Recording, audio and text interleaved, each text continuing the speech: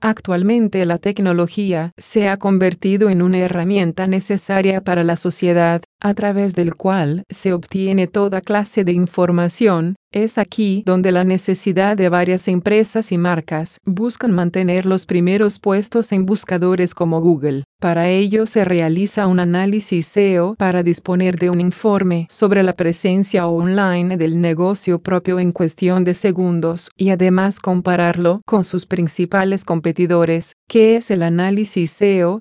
El análisis SEO comprueba el estado actual de los componentes que afectan al posicionamiento de un sitio web en buscadores como son la velocidad de carga, el nivel de optimización de las imágenes, la configuración de los parámetros de URL, la existencia de contenido duplicado y demás. ¿Qué es MetricSpot y cómo funciona? MetricSpot es un servicio basado en la web que funciona como una herramienta de análisis SEO para las páginas y blogs personales en Internet, pero además también ofrece un servicio de análisis para cuentas de Twitter.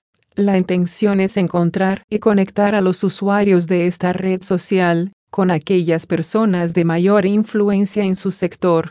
Se trata esencialmente de una herramienta que tiene como función principal mostrar el rendimiento de las páginas web con el objetivo de poder conocer qué tan optimizadas se encuentran en función del SEO. Ventajas de MetricSpot. A diferencia de varias aplicaciones similares, MetricSpot cuenta con curvas de aprendizaje, el cual permite una fácil utilización de la herramienta desde el principio. Genera informes detallados que analizan más de 50 parámetros SEO que afectan al posicionamiento de tu web en buscadores. Hacer crawls de webs completas y analizar página por página los puntos que influyen en el SEO. Analizar cuentas de Twitter, conocer su autoridad social y encontrar influencers de tu sector. Hacer un seguimiento de tus webs favoritas y ver los datos históricos de puntuaciones. Descargar o imprimir los informes para entregarlos a tus clientes. ¿Cómo hacer un análisis de un sitio web con MetricSpot? 1.